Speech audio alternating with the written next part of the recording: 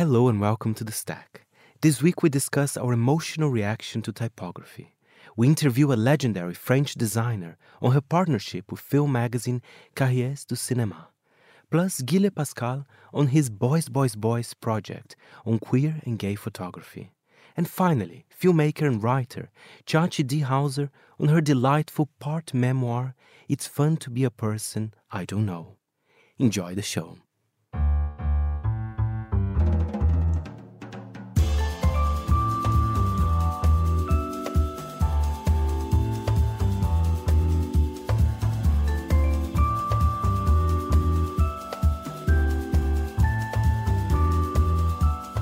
From Midori House in London, this is The Stack, and I am Fernando Augusto Pacheco. We start the show talking to designer Marie Boulanger at Monotype, talking to us about a very interesting research project about how we connect emotionally with typography, and also the geographical differences between the UK and France. The project was made in collaboration with a neuroscientist. Let's hear more from Marie. So my name is Marie. I currently work for Monotype as a brand designer, so kind of owning the brand's visual voice. And I'm also doing a project there specifically about research, kind of exploring the neuroscience of fonts and emotion. This is very interesting because a lot of people analyze, color, branding, a lot of aspects when it comes to trust and brands, but not so much with fonts. And I think that's the study which I find it so interesting. Tell us a bit more about that. That was exactly the starting point, actually. There's been so much effort and resource invested into things like colour, and we now have scientific backup for how colour makes us feel and how it ties into branding. But that didn't really exist with typefaces.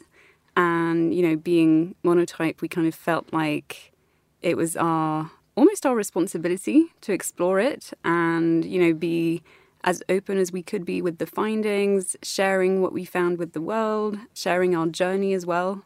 And it's been incredible so far. How did the study work out? And actually, please explain to us, because then I would like to talk about the geographical differences, because I know you did this in the UK and in France, which is super interesting.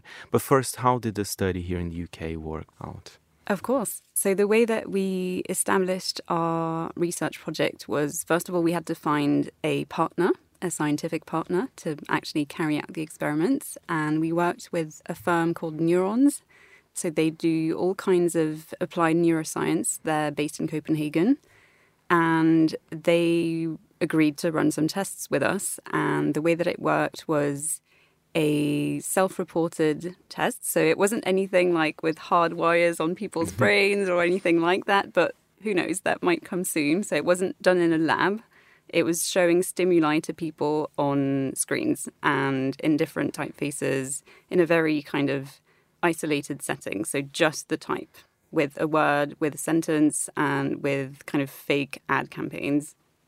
And then you ask people, do you feel trust when you see this font? Or what were the feelings that they've been asked when they saw those images and those fonts? Also a great question, and it kind of ties into the background for this project. So we kind of constructed the first study based on our own experience of crafting custom type for brands.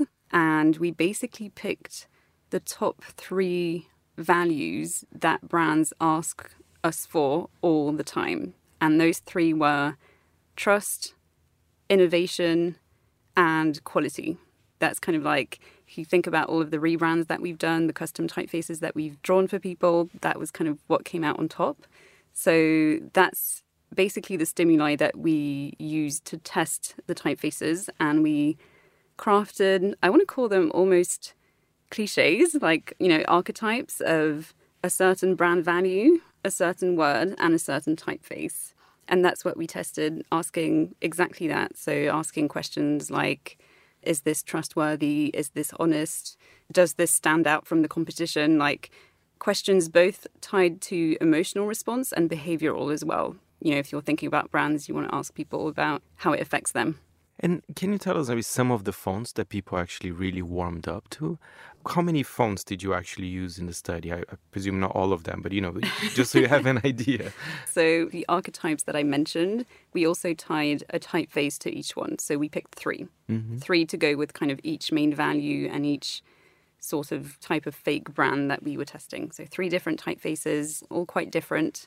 One geometric sans serif, one humanist sans serif, and a really nice kind of heavy contrast serif typeface. I saw there was one called Gilroy, right? Yes. I felt a lot of trust on that. Well, you wouldn't be the only one. See?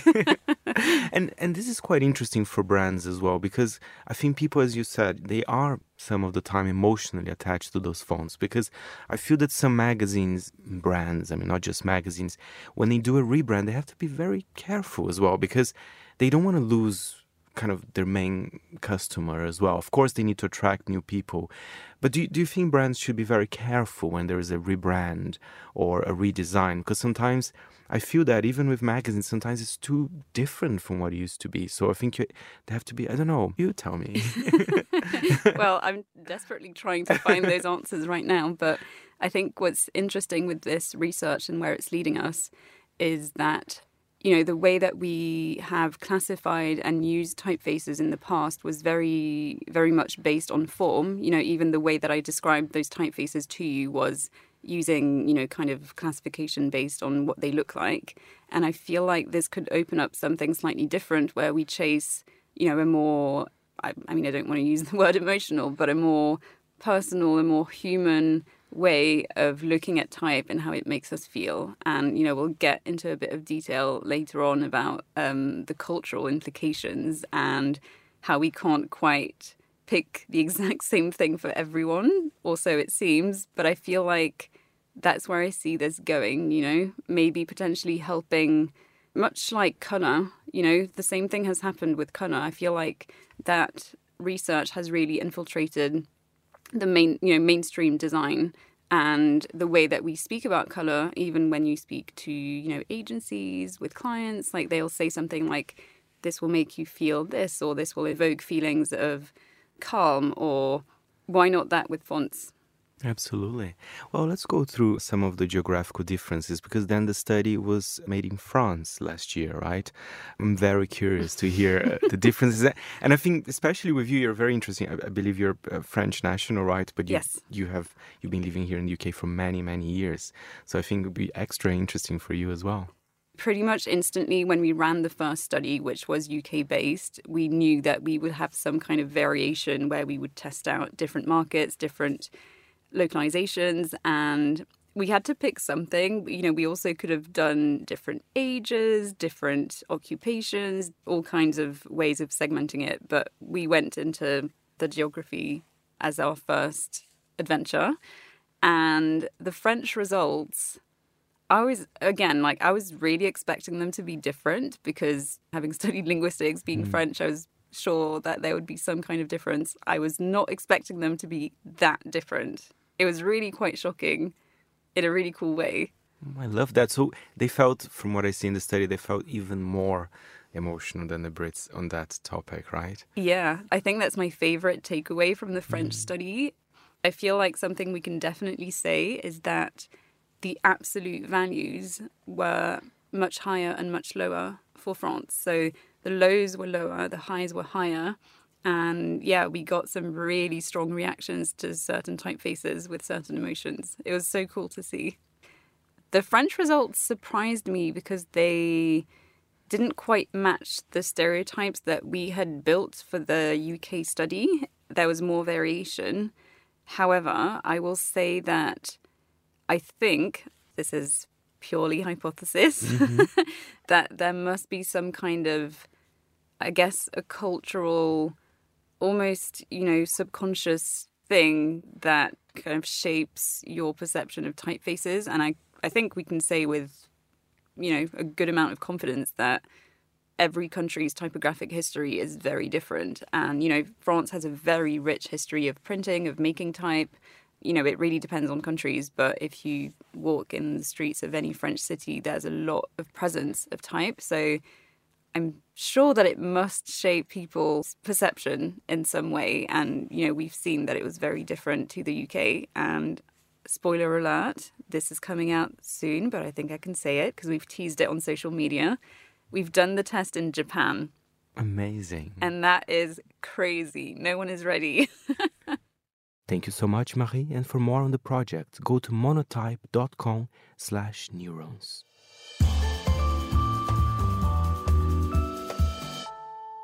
We move on now to a very special interview with legendary French designer Agnès B. Agnès always had a close relationship with the film industry, and this year in Cannes had a special pop-up space called Chez Agnès, hosted on the ground floor of the famous Malmaison by the Cahiers du Cinéma, supported for a long time by Agnès B. Also for this year's Cannes, she designed a t-shirt designed specially for the festival with the Cahiers du Cinéma magazine, paying tribute to the cover that the magazine dedicated to Jean-Luc Godard last October after his death. Let's hear more about this collaboration with Agnès. I love cinema, it's true, and I even did a film. I did a movie 10 years ago, which was in a Venice festival. It's a long movie, it's a feature movie. I would love to see it, actually. I would love to see Yes. it. What about the T-shirt you've done with Cahiers du Cinéma, which is such an iconic publication in France? Tell us about this idea. I mean, the T-shirt also looks beautiful. In 86 at Galerie du Jour, I did a show in homage to Godard, which was so inspiring for my generation, and I love Godard until he was dead. And so I did a poster, which maybe you know, with many black and white photos from films from Godard and some colors too. So I took all they let me, Cahiers du Cinéma, take all what I wanted. I did copies of the photographs and I gave them back to Cahiers du Cinéma. That was in 86. So you see, we had a long relationship with Cahiers du Cinéma. I learned how to love cinema. I've been reading often Les Cahiers, so it's a great reference anyway in France, Les Cahiers. And what about, these collaborations? For example, there's this newer one with Café du Cycliste and with the magazine Cahiers du Cinéma. Are they brands that you really feel passionate about it? Because I think you have this vision of the brands you want to collaborate with. But I'm a stylist, and when you are a stylist, you can stylize many things, even your life, with the people you meet and with the people you wish to meet and you happen to meet finally, like with Basquiat or many great artists. I love Rachita, musician, and many French musicians. It's my work to open my eyes, and I am very greedy about seeing things, new way to think. Yes. And we spoke about the Cahiers du Cinéma collaboration, and now you have a recent one with Café du Cycliste. Can you tell us a bit more about that one?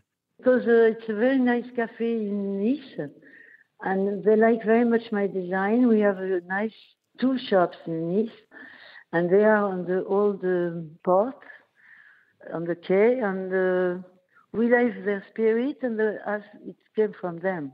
I didn't ask; they asked me to do a collaboration. That's fantastic, actually, because they trust the brand.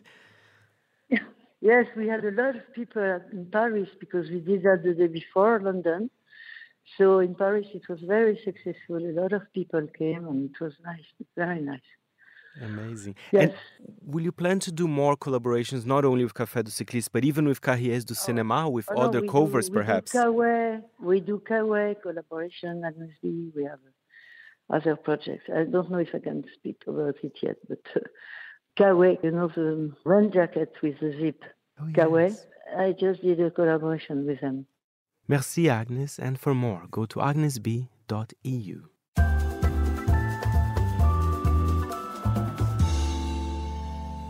And now, a pleasure to welcome back to the Stack Guy Pascal to tell us about the latest book from the Boys, Boys, Boys project. Boys, Boys, Boys is indeed a project by the Little Black Gallery and started in 2018 to promote queer and gay fine art photography. It now represents more than 60 photographers from 30 countries, including China, India, Iran, Poland and Russia, where gay rights are repressed and queer lives under constant threat. Boys, Boys, Boys includes exhibitions, books, a biannual magazine, photography courses, and more. Let's hear from Gile. So the Little Black Gallery is my gallery, which is a photography gallery, specialising in contemporary photography. And that's been going since 2008. And we had a physical space here in London in Chelsea for 10 years. And then in 2018, I decided to move to France. So I live in France, and my business partner and my assistant I left behind in London. And part of one of the programmes that we started is a programme called Boys, Boys, Boys, which promotes queer and gay photography, which started about 3 or 4 years ago. And now we represent 65 photographers from 30 countries. So it's something that's growing, it's something that's big. And as part of the program, we publish a biannual magazine, which is what we spoke about last time when you had me on. I think it was volume 1, actually, when we first launched it, which we launched during lockdown. And then this is our new book, which is actually our third book, which is published by Kera Verlag. Well, before we talk about the book itself, one thing I find interesting, as you said, you have 65 photographers, and they come from all sorts of countries, even countries that are not known for their gay rights. Quite the opposite, in fact. I think that's quite an interesting... what do you think about that? What do you think when you approach them with that? I'm particularly proud of the fact that we represent photographers from countries such as that, where it's difficult to be gay. So we have a photographer in Iran, we have a Palestinian photographer, we have an indigenous photographer from Peru, we have photographers from Russia, from China. It's diverse. I get far more excited when a new photographer comes along who's from some country that it's hard, because one of the things I want the platform to do is give these people an opportunity. So they have no platform. And I'm not saying it's easy for queer and gay photographers in Europe and America, because it's not. I mean, there is no outlet for queer and gay photography in mainstream art. That's the sad reality. So we are trying to fill that void, but it's not easy. Definitely not easy. And again, we're talking about countries with no gay rights. Another thing, I mean, maybe we would agree with me on that, but in this social media age, I think for some reason, even in countries like the UK or France, whatever, people are becoming more conservative about nudity as well. So I think that's interesting. You have a physical project. I know you're on social media as well, but you have to be quite careful as well about what images you put there, right? No, I'm 100% with you, Fernando. I think the West is going back to the 1950s. It's becoming super conservative, particularly in terms of gay imagery. I don't think it's the same in terms of female imagery. I think it's very, very conservative. And social media, as we all know, you can't post anything on. So actually it's becoming less and less of a platform for art, for the freedom of art. And one of the reasons we started the books and the magazines is actually to have an outlet for the images, because there is no mainstream media that publishes anything that we do. I mean, you're the only mainstream radio station that's ever interviewed us. There's no mainstream media that's ever published a story about Boys, Boys, Boys. So we have to be creative in trying to get the message out. And what's exciting for me is the fact that, like, the magazines, we will be doing our 6th issue in June, and every issue we print more. And it's like, wow. And I never expected to be a publisher. And we're now in Waterstones in the UK, we're in Barnes & Noble in America. It's growing and growing and growing. And the book's the same. This is our 3rd one. This is with a new publisher, and I'm sure it will sell out in a flash. I know that's a funny one. I said it could be controversial, but this is the 3rd iteration of the book, but there's no numbers here. It doesn't say Boys, Boys, Boys 3 or Volume 3. Why is that? Well, I don't like putting volume numbers on books because people then say, well, I haven't got a Volume 2 and Volume 1, so I'm not going to buy it. The publisher was keen for us to put the volume number on it, but there is a kind of thing in the industry that if you put a volume number on it, then the bookshops buy less because they don't have the other copies. But that doesn't seem to be the way it goes. We want people to collect them. I mean, the magazines have the volume numbers on them because we want people to collect them. So you should have 6 magazines in the colour of the rainbow at home. So Two different ideas, right? So either with the volume or exactly, without. With or without. I prefer without for the book. I think it looks very good. And what about when you look at the work of those photographers? What are you searching for the Boys, Boys, Boys brand? Is it originality or just pure beauty, or do you have certain standards, or do you like perhaps a variety, a different variety? Yeah, well, I think it has to be a variety, otherwise it'd be very boring. And I think, as I said to you last time we spoke, is I always look, it's fine art photography. I'm a gallerist, so my aim is to try and sell the images as art. So whenever I'm curating, I'm looking through the prism of fine art photography. And if all the photographers were the same, it'd be very boring. And to be honest, they're not. It's all very diverse. But, and again, I think I said this before, it seems to be my mantra, less dick is good for me, because we don't want to be perceived as, some kind of gay porn, or it's too easy to go down that rabbit hole. Then people just go, oh, it's just naked boys. And yes, there are lots of naked boys in it, but I'm always looking at it very carefully in terms of art. And also, when I look at the artists, I don't just look at one of their images, I look at their entire catalogue, where they fit in. I mean, the problem I have probably most of all is, one, too many dick pics in my inbox, so they just go in the bin. And the second one, we get lots of images sent in by fashion photographers, and that's the one I find hardest, because obviously some of the fashion photographers are incredible, but I don't think you can call it fine art photography yet. There's something about fashion photography that actually there needs to be a bit of time before it then can become art. I think if it's immediate and you just shot, say you just shot a story for Vogue, it can't then immediately be seen as art. It's normally kind of like 20, 30 years, and then suddenly you can look at those images and, okay, that kind of captured a point in time, and then it may be considered art. Well, it is art. I mean, I'm just flicking through while talking to you as well. For example, this image, I stopped here accidentally, by Gerardo Vesmano's Evening. I mean, what a beautiful, quite poetic. It's a man... He's naked, I believe, in a river or something. That's shot in Germany. Well, yeah, he's a really interesting character. He's a Spanish photographer who trained as a lawyer. He was a lawyer before he became a photographer, and now he's dedicated his life to fine art photography. I actually saw him last week in Berlin when we launched the book. Amazing. And these photographs that I'm looking here at the book, if someone, let's say, for example, this image of Gerardo, can I talk to you and say, I would like to buy a print of that? Is that how it works? Every single picture in the book is available as a piece of art on our website, boysboysboys.org. That is, I call it, it's our catalogue. The book is our catalogue. Every single image is available to buy. And that's what we're trying to encourage people to do. That's what the program's designed for. But there is still this slight stigma about, people buying queer and gay photography, which I find in 2023 bizarre. I collect photography, and you don't just have to collect queer and gay photography, it can be everything. But queer and gay people still seem to be reserved about buying it as art. I don't know why, because it's not expensive. It's expensive in the sense that it's not, it's not £200, but in terms of the art market, it's reasonable. But we'll get there. It's a long program, and it's going to take time, and we're growing and growing. Thank you very much, Gillian. For more info, go to boysboysboys.org.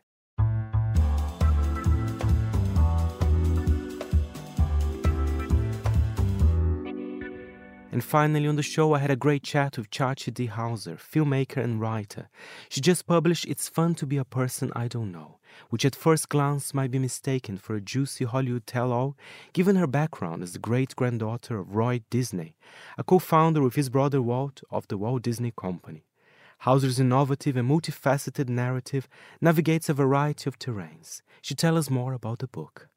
I guess I've taken a lot from my filmmaking experience into my writing life, especially because I write what is sort of called nonfiction.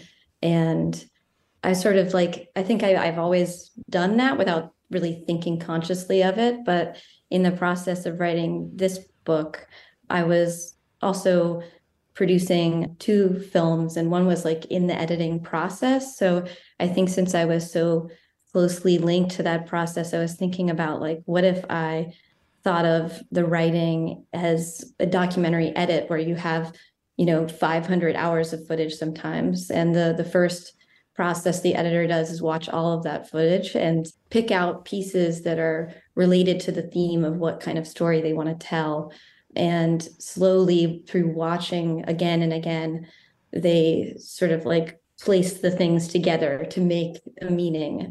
I just think that's an interesting approach to narrative. Instead of telling a story that has these beats, it's more finding the connections and then later creating the dramatic arc through those thematic connections and layering.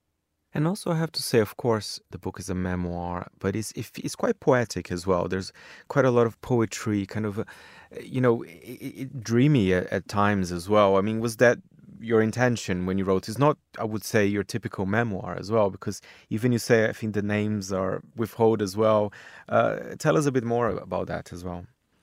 Yeah, I guess when I was writing this, I started off just writing like separate essays, and then later as I like was putting the essays together, I realized that they could kind of build up and form a book. And during, I guess, like, yeah, I never intended to write a memoir. I mean, I'm 32. I have a lot more to live.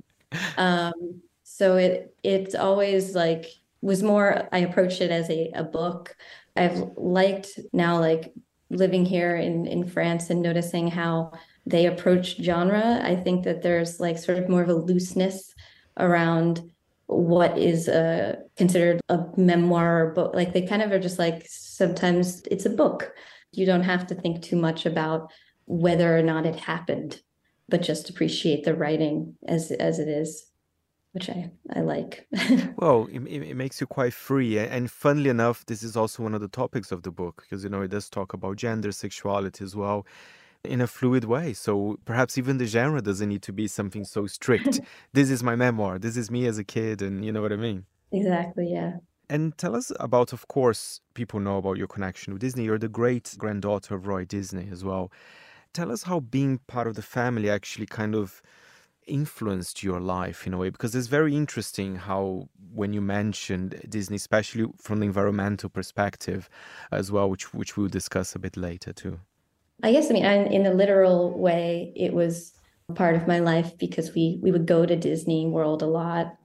We would go at least once a year, sometimes more, sometimes just as a family for fun because we got in for free and got to skip the lines. So as a kid, I didn't realize how unique that experience of this place was, which I talk about a bit in the book.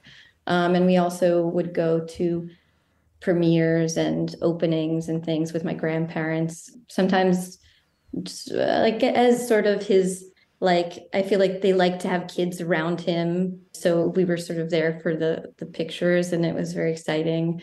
But still, it was like this world I got to drop into for a little moment of these kind of strange, surreal things like that. But then my family lived in New York. So we kind of had this other world we went back to, whereas like all my cousins and aunts and uncles lived in LA still. And so they were sort of more surrounded by it because Disney's just everywhere in the culture there. And I think there's also like more of an obsession with fame in LA. So I've always was thankful that my mom kind of brought us to the other coast where we could kind of not necessarily hide, but at least have the option to not that be like the front facing part of our personality. Tell us about your connection with New Orleans, because, it's very much present in the book. And I know sometimes you do go there, right? You're kind of partially based there as well. Yeah, so I moved there like, now almost 10 years ago, right after I graduated from college for my undergrad. And I'd been there just once before for a Mardi Gras for like, I just drove with a bunch of friends on a road trip and had this amazing time over the course of, I think, only 3 days that felt like a lifetime. And it's a really special city. I think there's nowhere like it in the world, but particularly in the US. It feels like a US city that's not really American. Have you ever been there? No, but I never been, but I would love to go because I hear so many amazing things about the food, the culture, even the way it looks. I mean, it is quite unique, as you rightly said. And I think there's a lot of mention in the book about the nature itself, right? The rivers, the swamp, the kind of, I think was quite present as well. And you tell us a little bit of a history of it in the book, right? Yeah, and that's for me, like among the many other things, like the music and the culture there. There's also this feeling that you can't convince yourself that like humans really can control nature and that nature will quietly sit by and let that happen. It's always coming through, like all of the sidewalks are cracked open and there's the swamp trying to grow out, and there's the hurricanes that threaten the city each year. It's just like so alive. And I mean, it's in ways that are terrifying, but it also in ways that I find inspiring, because it doesn't let us continue on in this contemporary way of existing within nature, where we think we can control it and that's the end of it. And we can extract all of the things that got us into this bad situation with our environment in the first place. So I like being reminded of nature's power. And that's recurrent from your other projects as well, from your films as well. And of course, it was influenced, it was mentioned in the book a lot too. Is that, I mean, are you working, because I know you're working in several projects. I mean, I wonder if you can tell us about some of them, especially when it comes to the world of film. Sure, yeah. The one that you're probably mentioning is Hollow Tree, that recently came out. It's been doing the festival circuit this past year, and it highly influenced this book, at least how I talk about the environment in New Orleans, because through the process of researching and also filming for it, I traveled with the director all over Louisiana and met people and talked to them about what they noticed in their environments and how those environments had changed over time. Communities on the coast who have seen, because of a combination of things, because of the river being levied and no longer being able to deposit sediment in that part of the state, and as well as dredging of oil canals, the land is just disappearing there. And so in the lifetime of Mackenzie, who was one of the young women we filmed with, she's seen the land just, it's gone. The places that she used to go fishing as a kid look completely different.